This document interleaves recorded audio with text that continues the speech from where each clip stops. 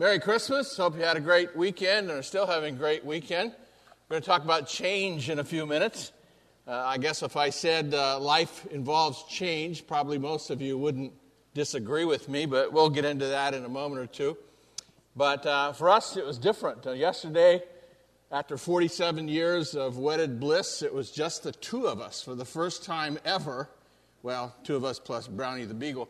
Two of us for Christmas. And it was different. It was just really different. And Orpha Galloway came over and rescued us later in the day because we were running out of things to talk about. And that was kind of nice. But, change takes place.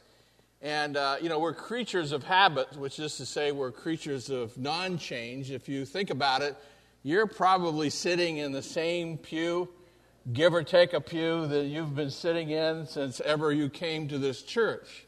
Now, why do we do that? I don't know. I mean, it's probably because we're taught that in second grade. We never got over it. And a teacher takes roll. The deacons even do that. We come in and we all sit in the same seats. Now, pastor didn't make us do that. We just do it. So we're creatures of habit. We don't like change perhaps, but it takes place. I remember last week we had a kind of a full congregation and a lot of people here, and I stood up last Sunday morning, and then suddenly I felt this like disturbance in the force, and I thought, what is going on? And I looked around, and I realized that Eric and Dana Manrose were sitting in the back instead of up front. The earth tilted there for a few minutes, Eric. I didn't know what was happening. Imbalance in the universe. But, things happen like that as we go along. I've noticed another thing. It's kind of interesting, a different kind of change that some of you will relate to. Young Zach Spiller isn't here today. I don't think he's probably visiting family, but he usually sits here in front of us. And I've noticed that when Adam says, will you please stand and join us for a verse of song, that I'm looking at Zach and suddenly he's standing up. It's like a split second. How does he do that? He's just sitting there and suddenly he's standing. Now me, on the other hand, when Adam says, hey, please stand and join us for a verse of song, I put my right hand on the pew in front of me. And with my left hand, I kind of push off the seat that I'm sitting on and slowly stand up, and I get fully upright about, sometime during the first verse. And all during that time, my joints are they're making robot noises, as you're standing. What's that all about? I used to be able to, split second do that. I don't do that anymore. For some, it's changed. And, a lot of change is harmless. Change is simple and profound, negative and positive, but life is involved with change that takes place. What I want to talk about today is the most potent transformative power on earth. Transformative is kind of a $10 word, a fancy word for change. And it comes right out of the Scripture as we talk about it, as we go forward and think about what God has to say about change. The Scripture, of course, says, fear not, for behold, I bring you good news of great joy that will be for all the people. For unto you is born this day in the city of David a Savior, who is Christ the Lord. Now that obviously is the Christmas story. It's the Christmas message, and the centrality of that story is John 3:16, that God so loved the world, He gave His only begotten Son. Whoever believes in Him should not perish but have everlasting life. And that idea of personal salvation, of course, is the core, the primary, the central, the most important part of that message. It's the gateway, so to speak, to the straight and narrow. It's how we go to heaven. It's how we avoid eternal punishment that we'll reference a few minutes later from now. But it's so much more than that. And that's really what I want us to think about for a few minutes this morning. That's critical and key, and diminishing it in no way whatsoever. We'd be foolish and wrong if we did. But it's a beginning, and it's so much more that the transformative power, this potent power, can do for us here if we avail ourselves of it. And so, I don't know, guys, I don't know if we got a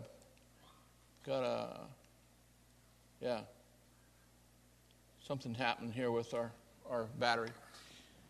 Okay, it's like, think about the transformative power then, the good news. Because the message is this, that there's no social or political problem.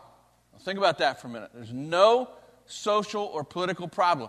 This has been a year and a half of division and disillusionment and discouragement and discord and a lot of stuff that has upset a lot of people, and it seems like that sort of defines our existence now. No, there's no social or political problem. There's no sin that we confront personally, even being dead in our transgression. In the Scripture, it talks about being dead in our transgression. It didn't say we're asleep in our sin. It didn't say we're kind of overwhelmed in our sin. It didn't say that we're sort of influenced a lot by our sin. No, we're dead.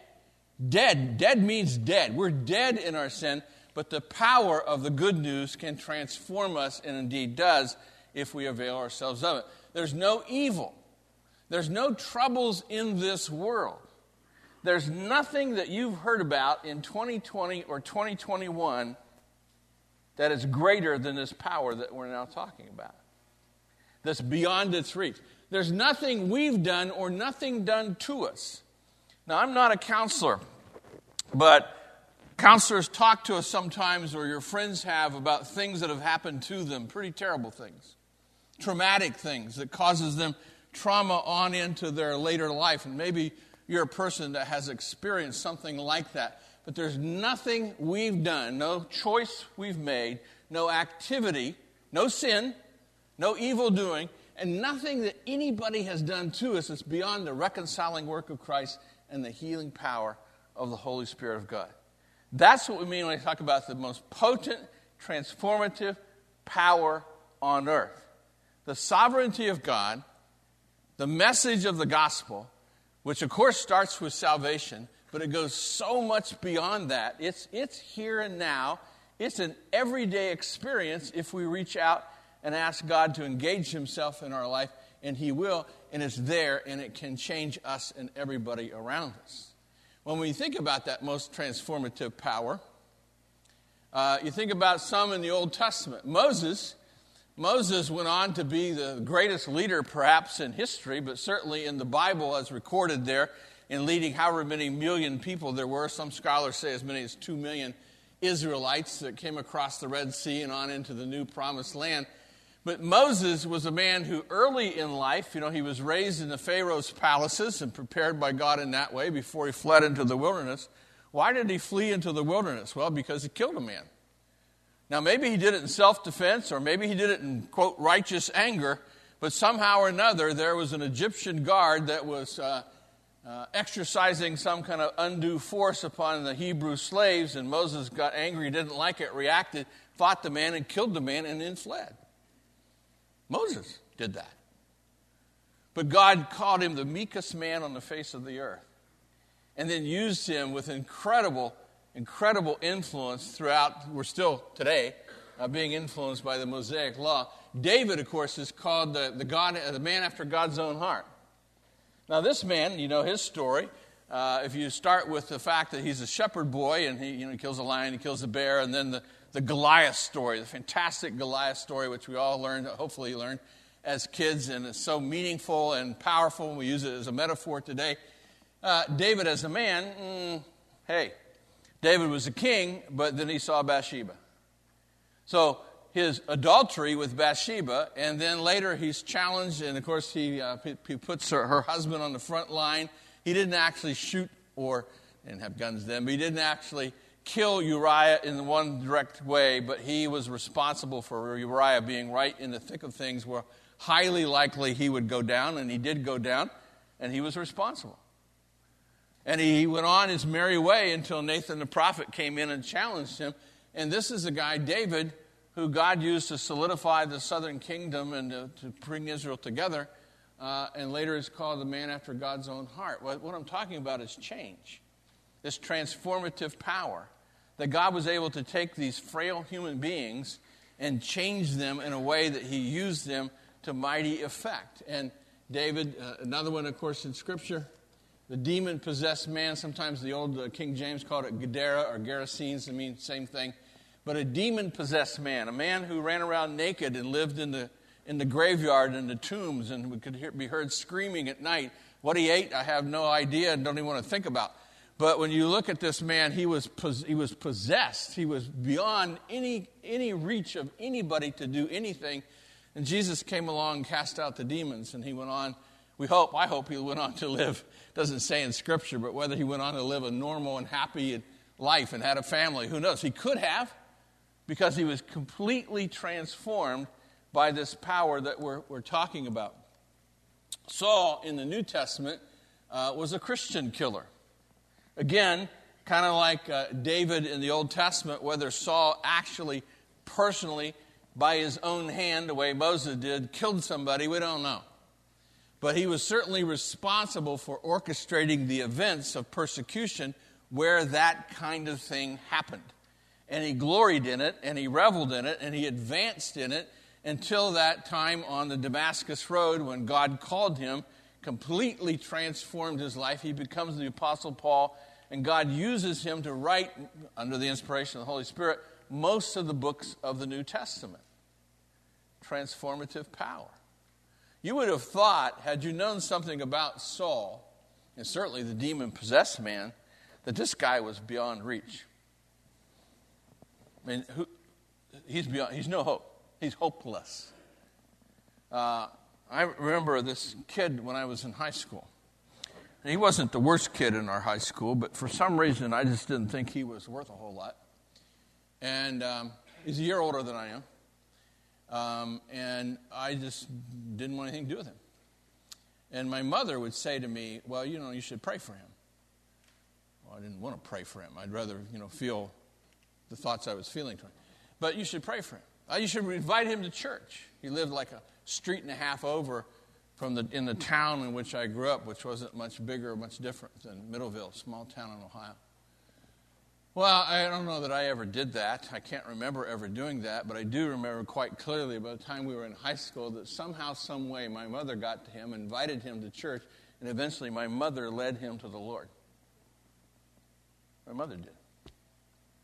Now, as it happens in the providence of God, when we were in our 50s, the Lord called him home. Larry's in heaven today. And he's in heaven because my mother was faithful. I thought he was beyond reach. I thought it was impossible. Nothing would change this guy. No, just the gospel. Have you known a person like that? Have you know anybody like that? You have anybody in your extended family you think that for some reason, by the choices that they're making, the things that they've gotten themselves into, the things that they've done, the things that has happened to them, they're so far down, so far out. Maybe you were that. You had that testimony, that prodigal sort of testimony, that you were so far out there that somehow, some way, the Spirit of God broke through because he's the sovereign God. So if Saul, who called himself later in life the chief of sinners, what a great phrase that was, the chief of sinners, can become the Apostle Paul, no one is beyond the reach of this power that we're talking about. These are personal miracles, spiritual transformations.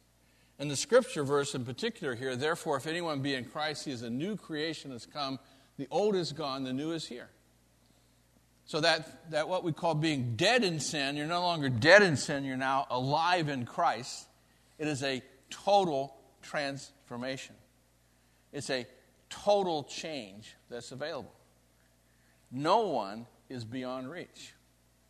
Nothing you've heard about, I'm going to repeat it, in 2020 or 2021 is beyond the reach of the Spirit of God or out of God's control and understanding. But I keep thinking that we get caught up, so much in our circumstances of what's happening around us. And we forget the fact that the power and the hope represented in this biblical statement of the character and will of God is beyond description. It's beyond description in terms of the change that can take place in a person's life. I hesitated before incorporating this slide. I didn't want to disturb anybody, but I thought, no, it's so powerful, I'm going to use it. I don't know this lady. Matter of fact, just this week I came across this online, and I thought the story was so amazing, I wanted to use it as an illustration. The woman on the left is the same as the woman on the right. It's the same woman.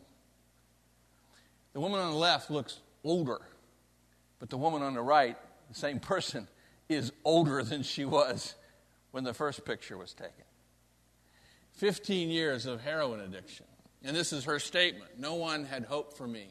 A homeless heroin addicted for 15 years. And then Jesus stepped into my mess And today I'm here to tell you that Jesus can step into the most hopeless situation and turn it around for his glory. Jesus used my journey for a reason, so that others may know the hope has a name, and that name is Jesus Christ. He came so that we may have life. Much love, Danielle. Again, I don't know who this person is. I don't know where she lives.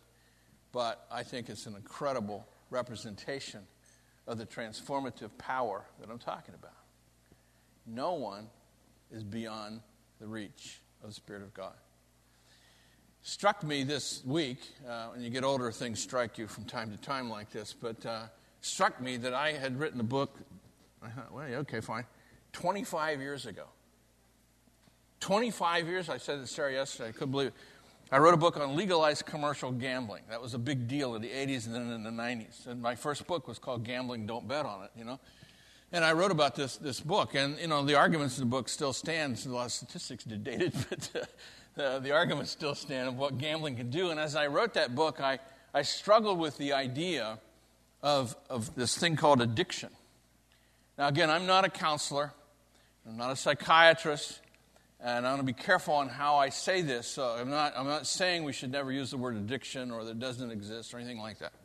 But I struggle with the fact that at times there are people who, and I found that to be evident as I was researching the topic of gambling addiction, who will use the word addiction as almost like a pass.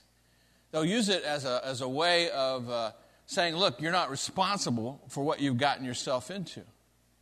I thought of that again a few years ago. It's been 11, 12 years ago now. I like sports. I watch sports when Tiger Woods, the greatest golfer on the planet, got himself into incredible personal issues, this one involving sex, to the point that idea again was used, well, sex addiction. I go, well, what is that? Okay. I'm not saying it. What I did with the gambling as I got into it, I talked to theologians. And then I talked to compulsive gambling counselors, problem gambling counselors that actually work with people that struggle with gambling.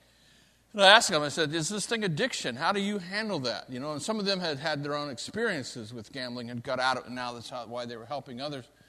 And they said, look, you know, the idea of addiction or addictive behavior is, it doesn't happen overnight typically.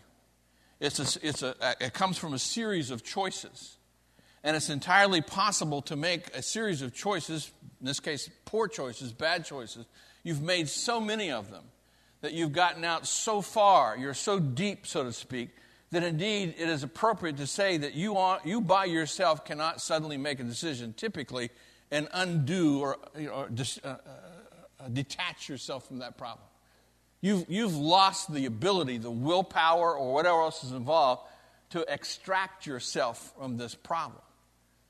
And so in that sense, it becomes it takes on an addictive capacity or addiction in that way. So again, there are people who use that to help people and to reach them, and the idea of interventions and all the things that go into that. But there are also people out there who like to medicalize, it's called medicalized sin. And as soon as someone's involved, you see this all the time with celebrities, whatever it is, something going on, and someone comes out and say, well, he had a mental health problem. Well, yeah, he sinned. He chose a whole variety of immoral things that he got himself into. Yeah, he probably has mental health issues now as a product of his sin, don't we all? Okay? I'm not making fun of that. Or I'm not saying there aren't real mental health issues. I'm just saying that sometimes those things can be used as excuses or as to blaming something outside of ourselves. It's society or it's circumstances or it's our parents or it's environment or it's DNA. It's something that really is not my fault. I'm not responsible, then that's where I am where I am. But in terms of personal sin, addiction, if you want to say that term, or addictive behavior, if that feels more comfortable, sexual immorality and perversion of any kind, and there's no end to the creative perversion or perverted creativity of new forms of sexual immorality and perversion. Cruelty. You know, history's fun to study, but you don't have to study history very long until you find you run smack into man's inhumanity to man, as they say. Unbelievable cruelty. I mean, the Nazis are only one example. There's far, far more than that.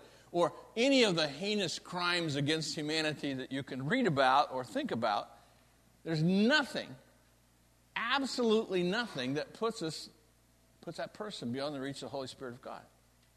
And back when I wrote that book, because gambling was such a big deal back then in the early 90s, it came out in 1996, I guess, in the middle. I did a lot of Christian radio interviews. In fact, I don't know, 400 or 500 of them, literally. And you get all kinds. You learn a lot about that, too. Sometimes you're on, you're off, and boom, you're gone. Like, what was that about? And then you get some that are very good. Some of you know Janet Parshall, who does on Moody. She's a fabulous interviewer, knows what she's doing, always in charge, has read the material, knows what she's talking about, and gives the person who's the host an opportunity to talk.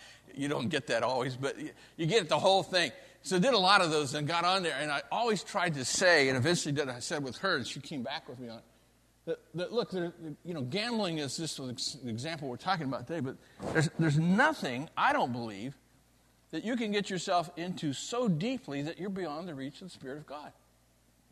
I can't say that and be consistent with what I believe about theology, what I believe about the Bible.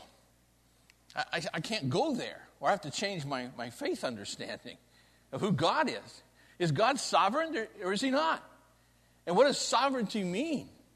It means all-powerful, right? It means omnipotent. There's nothing in this world that can happen, including the prince and power of the air, that's beyond the reach of the Holy Spirit of God. Nothing. I work with a ministry called SAT7, and it's quite a privilege, and in 13th year already, can't believe that. And the CEO of SAT7, relatively loose, been there 2 years now with it, Rita El-Munayer, is Lebanese, and I first heard her say this 10 years ago when she visited, and we had a kind of an evening event at our house. And she's standing there in our home, and she stood up to speak, and we got 10, 12 people there, whatever it was. And she said, if you were to choose one word to describe the Middle East and the people of the Middle East, it would be hopeless or hopelessness. Hopelessness. And she's used that ever since. And I picked up and used it. And I always make sure to say that, look, it's not me, the Westerner, looking in and saying, oh, you people are hopeless. No, that's not it. It's Christians there, Middle Easterners, who are looking around and say, this is our greatest problem, hopelessness. And how do you find hope? And we think about this, and I got into that conversation back again in those radio interviews with Jenna Parsons. She talked about sometimes people don't like it when you call something sin. Now, that's even more the case now than in the 1990s when we were doing those radio interviews. If you call something sin today, what are you? You're a bigot. Okay? Or you're intolerant. Or some other ugly word. You've heard them. Not to illustrate them all. But I tell you what, it might sound harsh, but if you call something sin that God actually called sin, not something you made up, okay? Not your holy list, no, God's list, okay? If you call something sin that God, you know what you've just done? You've identified what it actually is, and there's a remedy for sin. There's hope. Hope. Because if that person truly is into this behavior, this activity, this circumstance, this depth of despair in their life, and they're at rock bottom, and there is no remedy, there's no hope. They're a goner, right? If they're truly controlled by forces, I joked about the force, there's no such thing. If they're truly controlled by things outside themselves, to the point where they're just, here they are, there's no hope. It's actually, therefore, kinder, and it's certainly consistent theologically, to kindly, speaking the truth in love. It's not trying to throw a rock or judge or holier than thou. But if something is sin in your own life or otherwise, to call it sin means you have spoken the truth. And now there is a remedy in the Scripture. It's this transformative power of the Spirit of God and the reconciling work of Christ that we're talking about. In 2 Corinthians 5, it talks about us being ambassadors of reconciliation. Big phrase, that each of us are ambassadors of reconciliation. I don't know how often I've done that in my life, maybe a few times. But that's what we ought to be, that we have the truth. And there's nothing that is, except a decision to reject the good news, that puts you beyond the reach of the Holy Spirit of God. So if there's a prodigal in your family, they're not goners. They're not goners any more than you were if you were that at one time, okay? And now God has called you back. They're not goners. If there is something happening in this world that we can't understand the trends, and God's still in charge, and sometimes I wonder, Lord, why don't you do this or that? We all wonder those things. No, that's not beyond the Spirit of God. So when you think about what God is doing, what does the transformative power of being a new creation in Christ mean? What's it mean to you and me? Yeah, we're saved, okay? That's the first point. We're forgiven from eternal punishment. You say, I'm going to heaven. Yeah, great. That's important. It's fantastic. That's praise God. My dad's in heaven, right? I'm going to see my dad again someday. You have loved ones in heaven. You get to see them again someday. By the way, Moses is going to be there, and he's going to be real different from you because he was an Old Testament Jew. So kind of, let things be flexible. But the punishment eternally, yeah, we're forgiven. But the power temporally. And that power temporally is we're liberated. We're set free. There's nothing. Again, you say, well, there's something I've got going in my life that I can't break free of. Well, that's the first statement. I can't break free of it. I can't either. We need the Spirit of God. But there's nothing the Spirit of God can't help you break free of. He can liberate you free from the ongoing enslavement of sin. That's the power temporally. We do not lose heart. Therefore, we do not lose heart, though wasting away. You ever felt like you're wasting away? You say, well, yeah, that's another word for aging. No, don't go there. If you're wasting away, yet inwardly we're being renewed day by day. There are serious issues that can get in here and just absolutely take over our lives to the point we feel wasting away. But we can be renewed day by day. For our light and momentary troubles, this is what Paul calls them. The light and momentary troubles are achieving for us eternal glory that far outweighs them all. So we can then be in a situation where we don't have to despair, we don't lose heart. We're not alone. That's one of the things that we hear constantly in the Middle East. So much so that we've started using the phrase at Set 7, isolated believers. Now, I don't know, some of you may be in a situation where you are alone, or you have felt alone, or you've been that at a different time in your life. So being alone and lonely can happen right here in Middleville, right here in Michigan.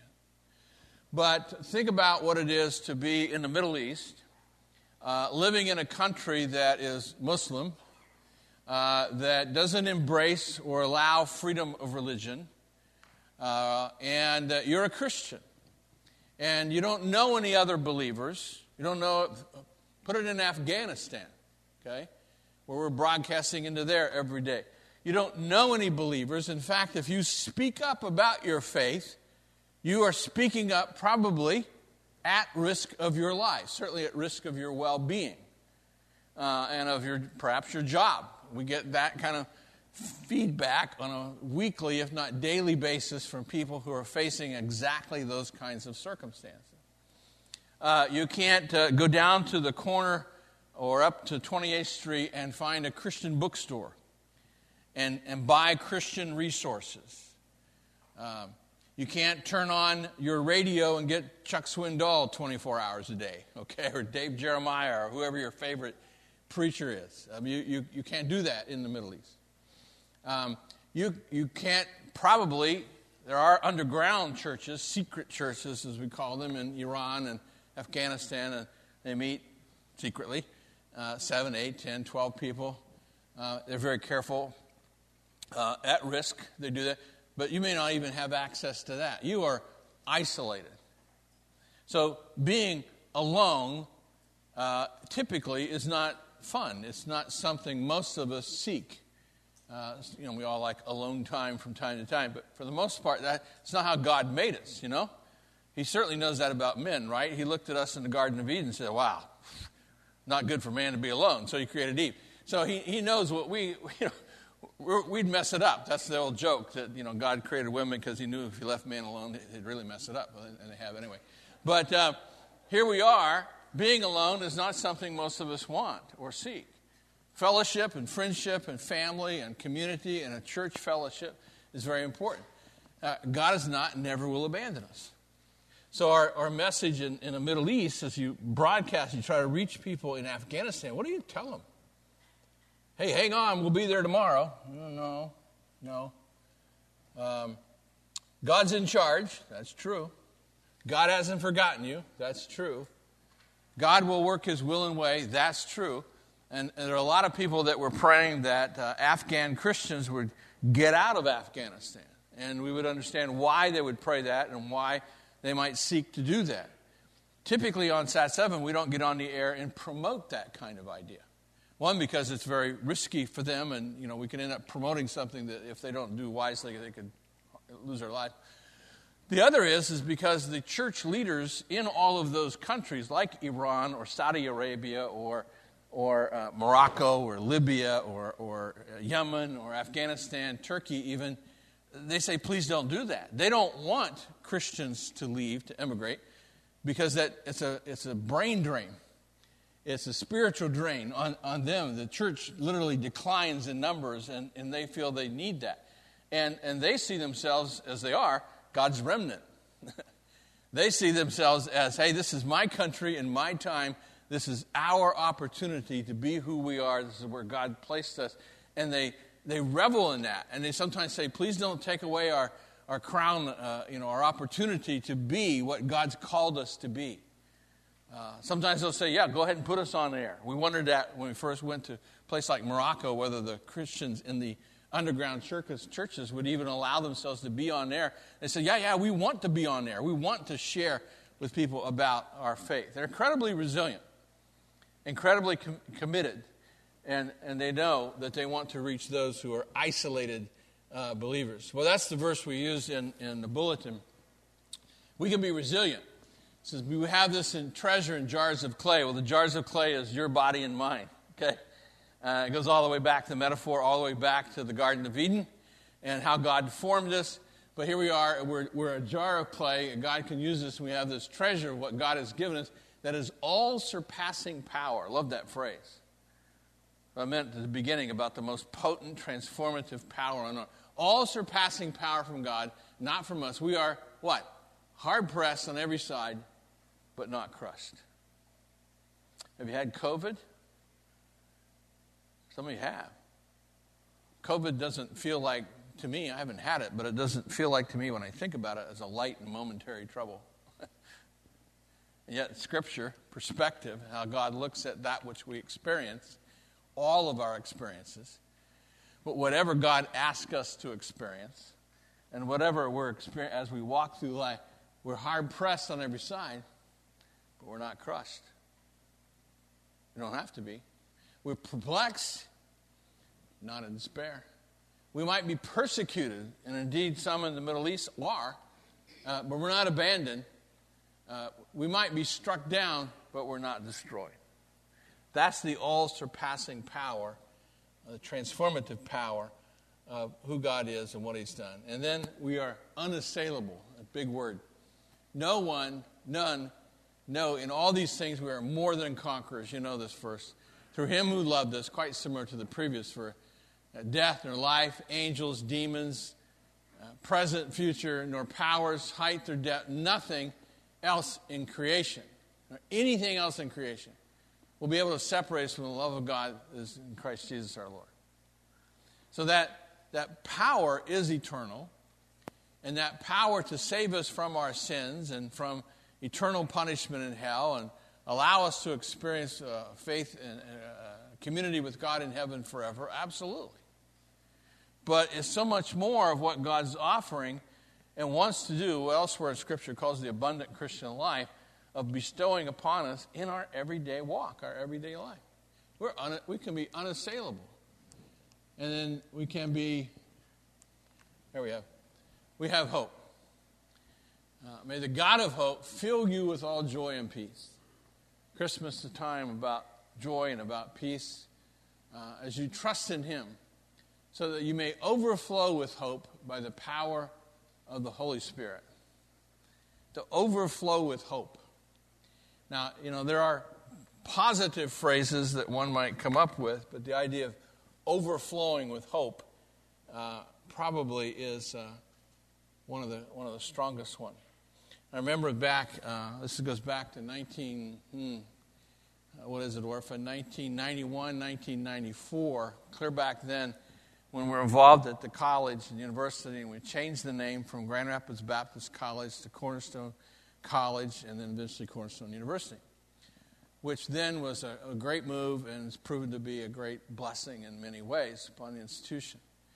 And so you look back at that, and I remember the process we went through of trying to find the right name. And we had all these names that were submitted. We had biblical names, we called them historical names, cultural names, on and on, all divided up in categories, had this kind of a group, a screening group of board members and a few other leaders to kind of review it. And Cornerstone, of course, was one of those names. And people asked me at the time, a few times since, well, what name did you hope for or want? And I said, well, I thought one of the greatest all-time college names was already taken. It's right here in our backyard. It's Hope, It's 4 letters. Fits on a T-shirt. I mean, it's great, right? Hope.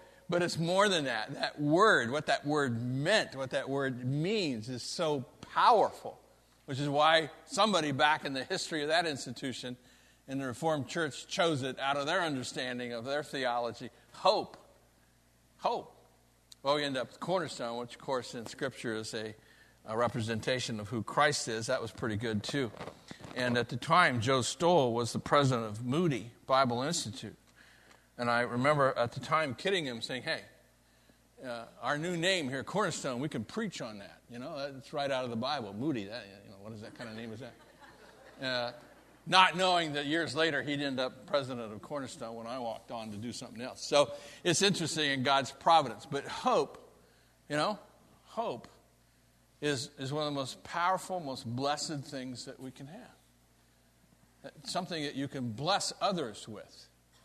I've occasion from time to time to use this illustration, and I think it fits here, but when my grandmother on the farm, Grandma Rogers, she had the cancer kind of thing that when had the operation, it made your arms swell up. I don't know if that still happens with that kind of physical situation, but it did back then, and it was very difficult. And it was the thing that eventually took her life. And I remember, and she was bedfast for 18 months. And my mother, who's now 90, and my aunt, who just passed, took care of her. They were the caregivers during that time. And Sarah and I knew each other at that point. We were dating in college. I don't know, we weren't even engaged yet, but we'd come home. And so Sarah got to meet her, and I remember talking to her, and she'd say something like, well, Rex, I don't know if I'll be here when you get back. And I'd say, oh, Grandma, don't say that. Well, I mean, it's true in the providence of God, and eventually it became the situation. But why do I bring it up? Because during her last 18 months, the way she operated was to get my mother and my aunt to look for people who were sick, to whom she could send get well cards. Now she's got terminal cancer, right? She knows that, and she's there bedfast in 18 months, and so she's sending get well cards to people in her Methodist church. Well, it was a little tiny Methodist church out in the country, and pretty soon you run out of people.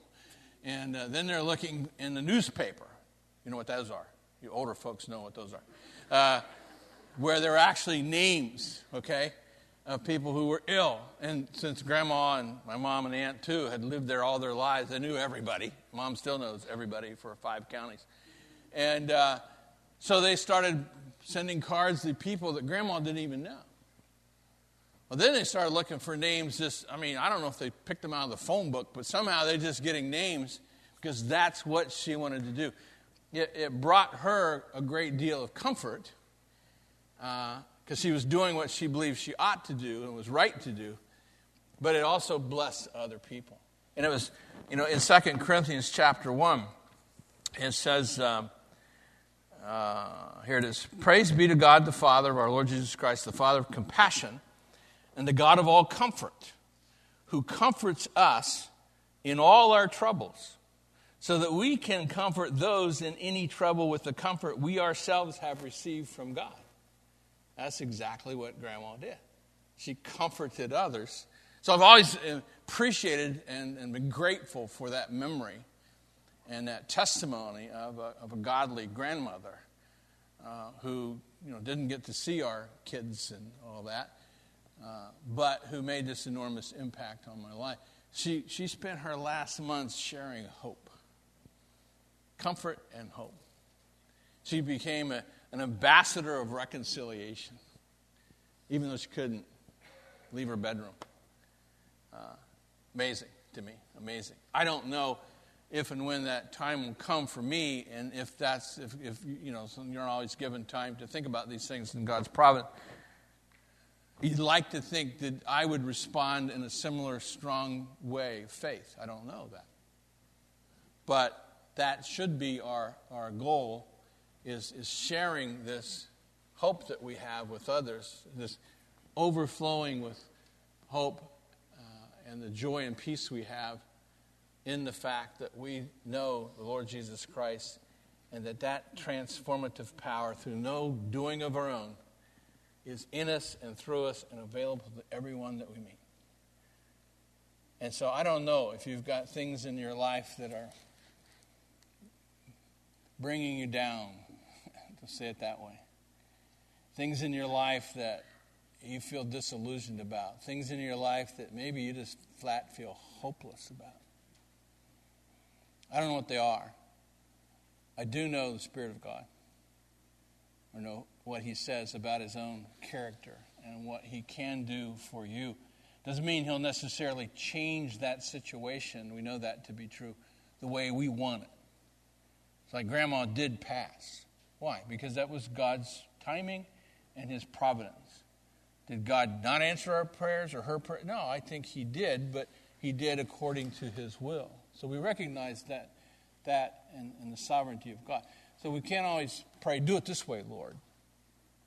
But we do know that God is who He says He is. And I love that Os Guinness quote. Dr. Os Guinness, who's one of the great philosophic thinkers, still in his 80s, still writing. He said, we don't always know why. We don't know why things happen. 2021, 2020. We don't know why. But we know the God who knows why. Love that quote. We don't always know why, but we know the God who knows why. And we're told not to figure out why. We're told to trust Him. To trust Him. And doing that, He blesses us with peace that's unsurpassed and joy that overflows. Let's pray together. Father God, we thank You so much that we can come before You in prayer. We thank You that we live in a free country where we are able to pray without fear of our lives. We thank You for the Christmas story that is so much greater than a story. But we do in fact, thank You for that You revealed Yourself in print and otherwise to us, that we know exactly what the truth is. And we know what the truth is in the world in which we live. We know the end of the story. And because we know the end of the story and we know the author, we can have great hope. Whatever You choose in Your sovereignty to allow us to experience in our lives. Father, we pray for our families. We pray for our extended friendships and others with whom we have influence, that we might be, each of us, an ambassador of reconciliation, of this incredible transformative power that brings hope to anyone who is there and willing to embrace it. Father, we praise Your name. In Your name we pray. Amen.